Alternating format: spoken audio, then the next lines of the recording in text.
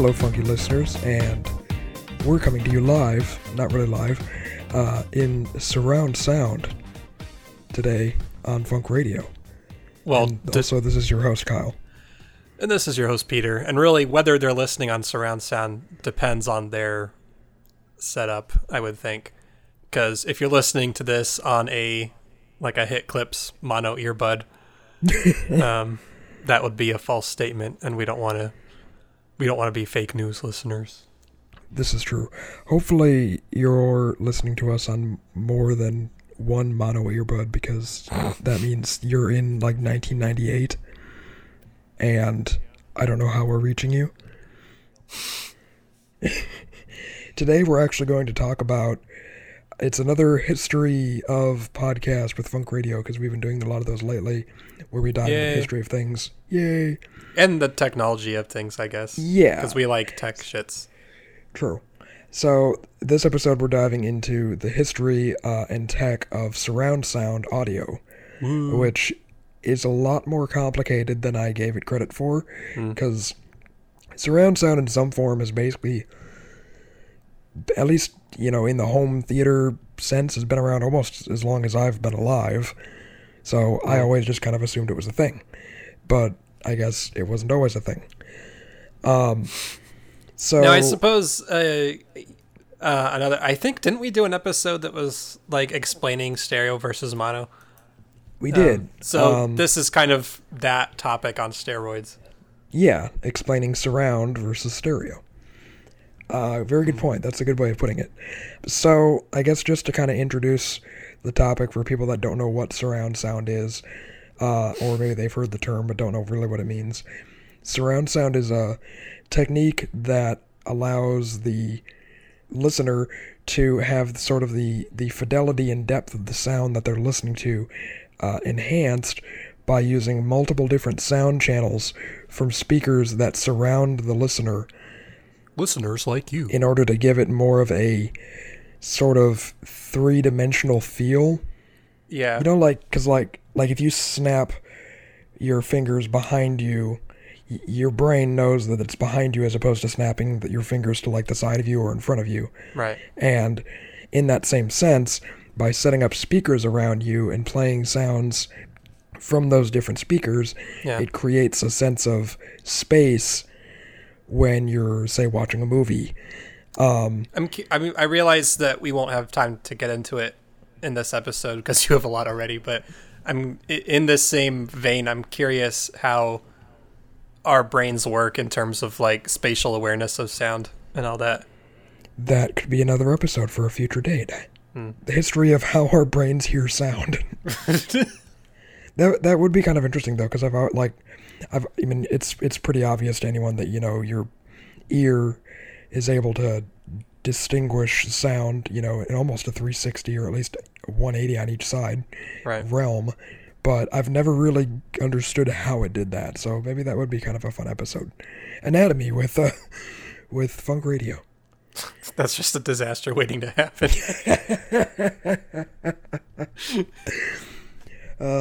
Okay. So anyway, basically stereo or surround sound simulates three-dimensional sound, basically. Yeah, and the way that it normally works, or at least it's intended to work, is surround sound has the listener in a central location, or what's called a sweet spot, wherein the sound coming from the multiple speakers is kind of equidistant to them to create a almost circular effect. That makes sense. If you're too far to one side or another side, it might distort the perception of the sounds because you're not, in the central location to best receive all audio at the same time, I guess. Yeah, and I guess if you're in a movie theater, they kind of have a generalized sweet spot area because it has to kind of make sense for anybody who's anywhere in the theater. Yeah, exactly. That's why I always get super bummed when I have to sit on the far side of of a theater, because I always just feel in my head I feel like I'm not getting the best viewing angle. Or listening angle. You're not in that sweet spot, Kyle. So that's kind of the basics of it, but how does that different from, say, stereo recordings like you mentioned earlier? Well, with 2-channel recordings, speakers are basically played on either side of a listener, a left and a right, whether that be headphones or two speakers in a theater setup or your phone or whatever. And that's usually used for, obviously, television and FM, radio broadcast and whatnot. Well, surround sound recordings... I didn't know radio was in stereo, too. I guess that makes sense. Yeah, radio's been in stereo forever. I thought we mentioned that in our mono we versus might have. stereo episode. That was a while back, though. Oh, so I'm assuming the AM is probably in mono, then. I think that's it. I think AM is mono and FM is stereo. That's why FM mostly does music, whereas AM is all talk. Interesting. Okay. Fun facts. So surround sound kind of takes that two-channel left and right setup a bit further by adding more channels that the sound comes from in three or more directions. And while the term surround sound actually refers to a specific multi-channel system developed by Dolby, Dolby Laboratories, they are basically like the godfathers of surround sound speakers. It's more of a generic term for sort of home or theater multi-channel sound setups in general, not just one specifically made by Dolby. It's kind of like how we say Kleenex, even though, not all tissues are Kleenex, we just say Kleenex. So it's basically become like a household name or exactly. whatever. There's probably some term for that where it becomes a generic term. Exactly. It's become so ubiquitous with the idea of multi-channel audio that even though Dolby invented it, everyone uses it. So basically, yeah, surround sound has been around for a while. Today, most theaters use what's called digital surround sound systems. But before digital, there actually was analog surround sound recordings, which were in some ways kind of inferior to current digital recordings because the way that the audio was recorded in analog didn't allow for the storing of as much information. So, yeah, surround sound has exploded since the explosion of digital audio, but it has definitely been around since long before that, which we'll find out in a second. After these messages. Yes. We don't have any messages, so we'll just keep going. Damn. We need to get sponsors. I want money. just insert commercial here, pay me money.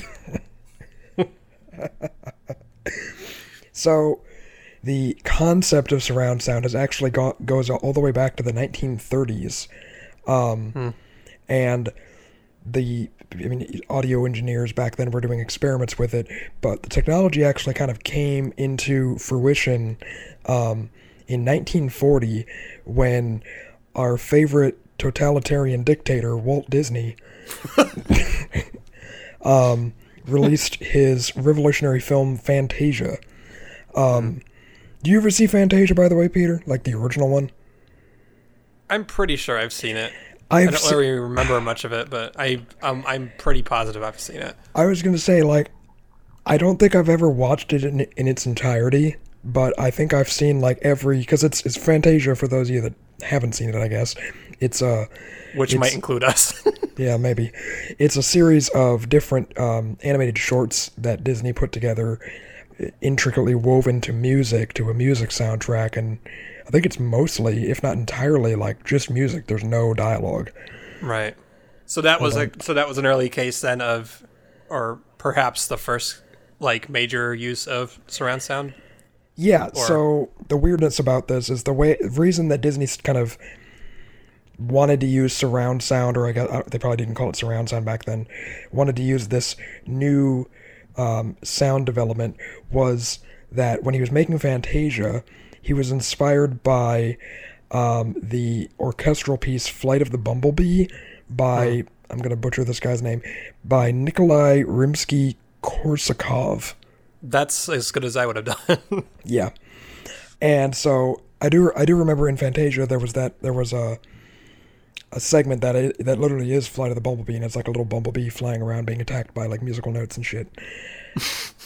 Disney's logic with using this rudimentary surround sound was he wanted the audio system to immerse the audience so much that they felt like a bumblebee was like buzzing around them in the theater, if that makes sense.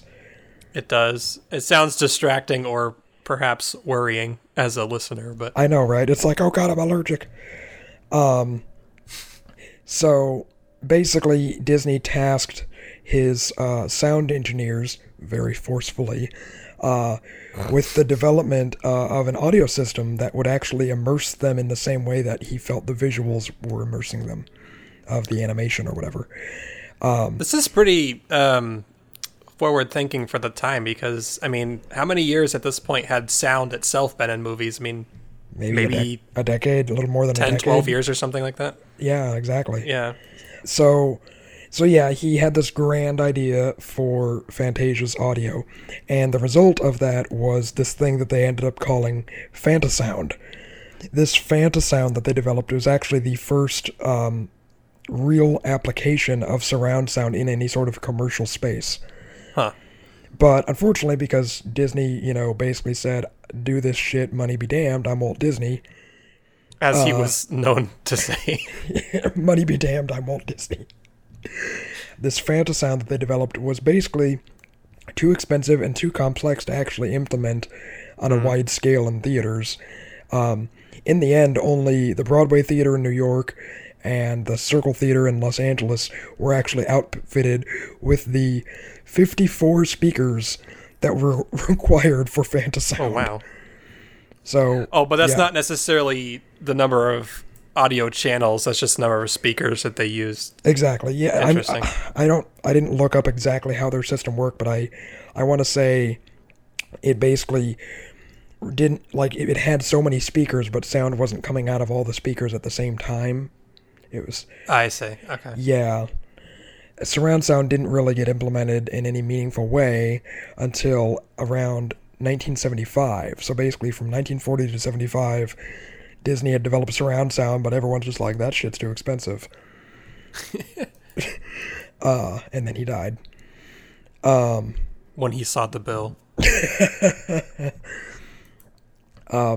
But the technology of surround sound actually kind of exploded back onto the scene with the release of Dolby Stereo, made by Dolby Laboratories, who we talked about earlier. So yeah, Dolby Stereo, which was at the time a game-changing sound format that delivered audio through 4 channels, as opposed to the normal 2 of stereo.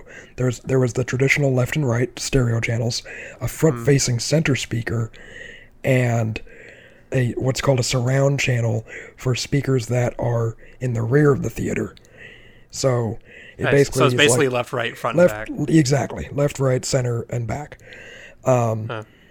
It was first used in films like the original Star Wars and Close Encounters of the Third Kind. So it was really embraced by filmmakers in the 70s like Steven Spielberg and George Lucas to enhance this theater-going experience, I guess.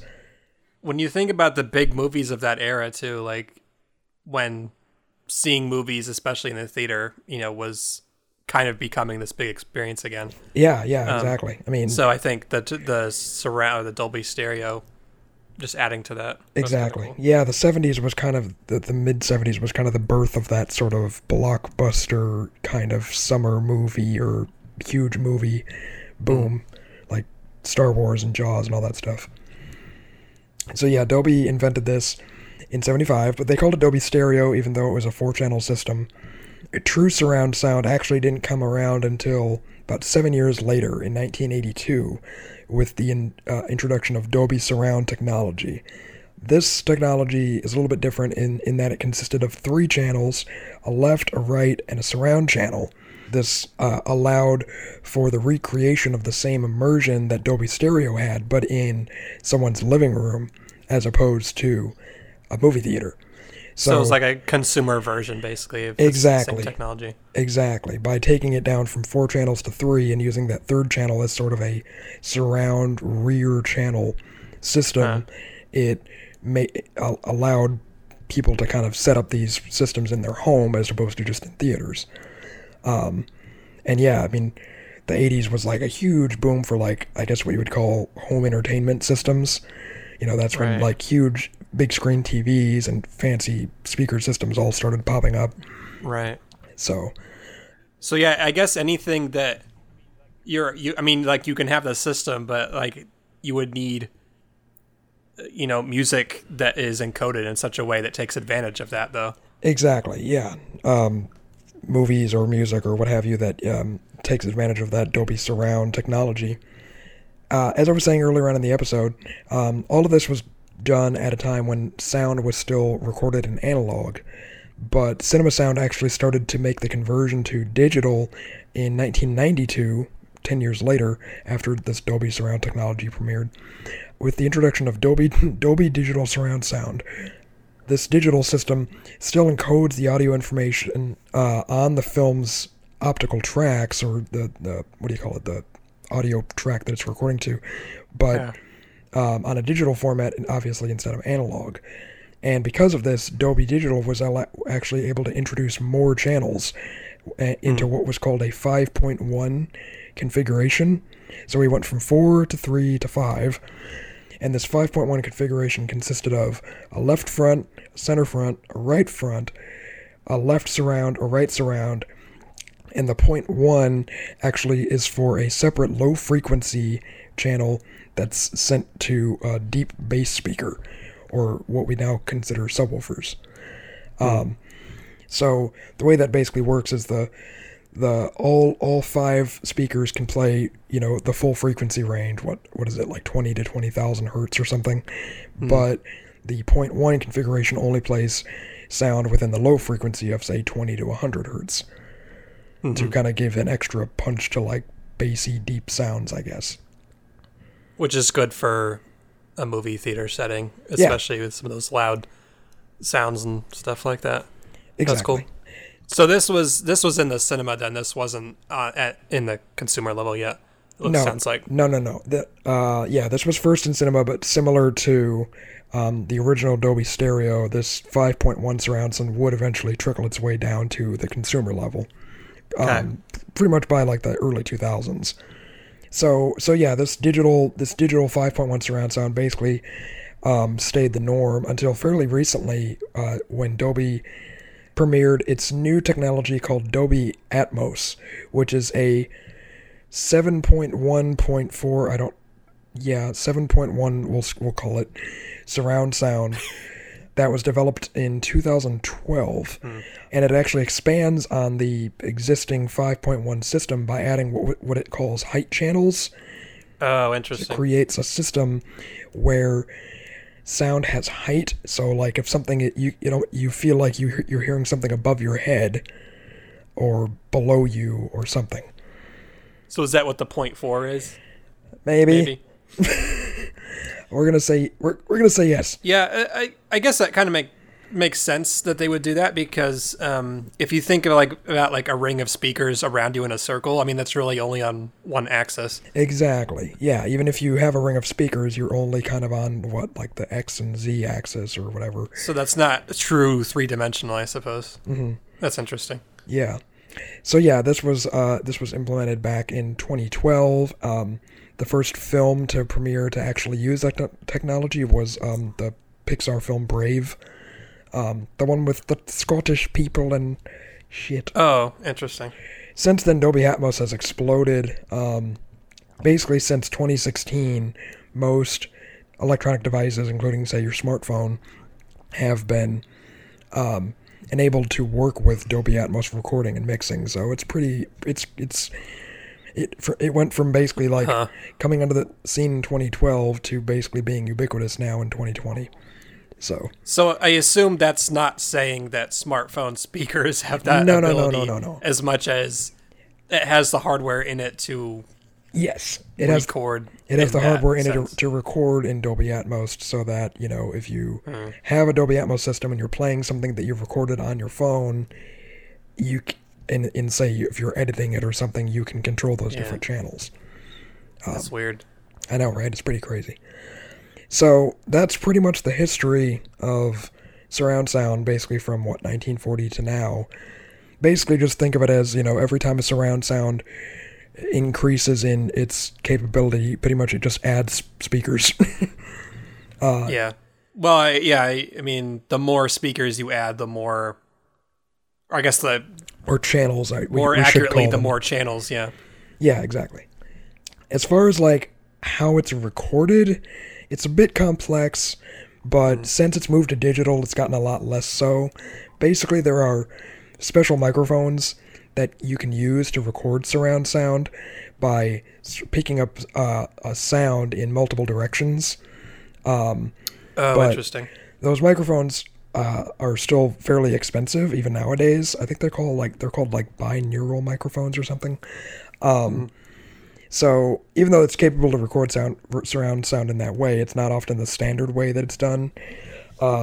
Most movie surround sound tracks are actually created basically just in a mixing studio, where sound editors and sound mixers will take a bunch of different audio recordings, say the dialogue, sound effects, background music, what have you, and basically put it into a sound editing program and basically decide what channels or what sound effects or whatever go to different channels. Yeah, I mean, that's how I always kind of just assumed that it was done. It was kind of done in post, if you will. Exactly. Rather than recording it that way. But I can see the value in recording if you have live. the right hardware to kind of record it that way, because then you have a more true to life sort of. Yeah, that way you're not trying to recreate it yourself. Exactly. Yeah. But yeah, basically, for lack of a better term, most surround sound is just created during the sound editing process. They decide what channels the different sound effects go to based on, their interpretation of where things are in a scene. And, right. I mean, that's that. It's basically up to the sound editor. It's not based on any sort of real-life tangible thing. I wonder if there's any automated way to do that, or at least semi-automated, like you attach a flag to a character on the screen or something, and it tracks like, oh, they moved to the left, so we're gonna turn up the volume on the left side and turn down the volume on the right side. I wonder if it's all by hand. I wouldn't be surprised if there's some sort of like, I don't know what you would call it. Yeah, like algorithms that help with that. Like they know, like, okay, if a character's talking on the right side of the screen, then they shift the audio slightly to the right, or vice versa. Yeah. I don't know. Conceptually, it's not hard to imagine how they would do that by hand. It just seems like a lot of work for how much different things are going on in a movie. True. So, I don't know. But yeah, I mean, that's basically the gist of like how the sort of recording and mixing part of it goes on. Basically, like I was saying before, the producer or sound producer of the film kind of decides what format they want the audio to be in, whether it's 5.1 surround sound, 7.1, whatever. Obviously, Dolby Atmos being, the hip new thing. They'll sort of break it up in a way that, like you said, is not only based on where the characters are in a scene, but like the emotional impact they want the sound to have. It's basically sort of an art form, it's all up to the sound engineers and the sound editors. Yeah. Which is kind of cool, I guess. But like you said, eventually it's probably going to get to a point where they're able to just record that three-dimensional sound in real time. Using like a 360 mic or something. Exactly. Yeah. Where they kind of take out the guesswork of, like, should I put this on this channel or this channel? Blah, blah, blah. That's interesting. I think this is actually a good transition into something I was just going to comment on at the end of this. Mm-hmm. I realized we didn't do any research to this point, but I think which was actually the whole point of that stereo versus mono episode, which was like, can people really practically tell the difference? Mm-hmm. I'm curious where the cutoff is with surround sound of like if it's 5.1 versus the whole 7.1.4 with the height variance and all that. Like I wonder how many people can tell the practical difference between those two. I can't speak to all of them, but I was at a Best Buy recently and they were showcasing the like when you go in that one fancy area of Best Buy that shows all the home theater stuff and you get to sit on the comfy couch. Yeah. They were showcasing their Dolby Atmos setup, and I could definitely tell a difference from, say, my shitty home setup, which is just, the TV speakers. Right. But like, can I tell a difference between that and 5.1? I don't know. I'd have to literally like side by side them, which is kind of hard to do. Yeah. I mean, you would have to run like an experiment and have those same setups in like the same environment and all that. But so like obviously we don't know the answer to that, but I'd be curious to know where we stop kind of differentiating the 3-dimensional nature of that sound. I guarantee there's somewhat of a diminishing return, but I know that if you go look up on YouTube and type in like binaural audio, that's audio that's recorded using those actual full 360 microphones that I guess can record the direction of whatever the object is to the microphone. And like listening to some of that stuff, even like through regular headphone speakers, is pretty insane. And your brain tricks you into thinking that like something is like circling your head, and it's kind of nuts. So I think our brains are pretty smart as far as that regard. And like, you know, the more speakers and the more channels you have, the more pinpoint accurate, you know, that our brains will tell us that the audio is coming from. Right. What I'm curious about, and I didn't research anything about this, it's just kind of a hypothetical, is how that concept of binaural audio or sort of 360 recordings can be implemented into, say, VR technology. So when you're in a VR world, the sound can have just as much of a sort of 360 dimension to it as the visuals of you turning around and stuff. Like, you know, that reminds me of something I saw. I think it was at maybe the Adobe conference a year or two ago. That they were basically showing conference? off. No, I didn't go, but I was watching like because they always have all these videos about it. Oh yeah. And they were showing off like, you know, advances in VR, which now includes 3-dimensional audio sound sources or whatever. So like if you're turning your head, you know, the sound of it will correlate to that basically. So like if you're looking at a duck quacking on the ground and you turn away from it, it'll be behind you. Oh, that's nuts. Sound wise, or, you know, for example. So yeah, I think there is some work being done on that. I haven't really heard of that being a thing in general, like, because I know like obviously gaming is a big use of VR right now, but I don't know if it's quite there yet on that level. Yeah, I don't know. I've actually been curious. I've been looking into VR now that I've built a new computer that can run VR. I kind of wanted to play around with the idea of it, or at least just try it out, you know. Is regular reality not good enough for you, Kyle? You have to make your own world. I'm bored with this reality. I'm going to make my own. But yeah, I mean, surround sound, it's been a thing since the 40s. Obviously, it's in pretty much every theater now. I'm sure a lot of you listeners at home probably have your own surround sound systems, whether they be the original 5.1 or maybe you have the new Dolby Atmos. But they definitely make music listening and movie watching a lot more enjoyable, and probably annoy the hell out of your neighbors with all that bassy bass. But yeah, I don't know. This was a cool thing to look into. I didn't really know 100% how it worked, so now I know like 50% how it works. Well, I'm curious too, like what the future holds for it too, because it seems like it's only, you know, it just keeps developing, especially, you know, even in the last 10, 20 years. So, Exactly.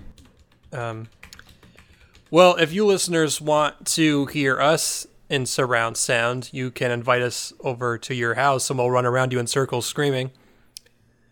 If you don't want to do that, tell us on Facebook at facebook.com/getyourfunk. If you want to listen to other episodes that we've done, including the stereo versus mono one, which was pretty good. Kind of a more basic version of this, essentially. Go to getyourfunk.com and we have every episode we've ever done.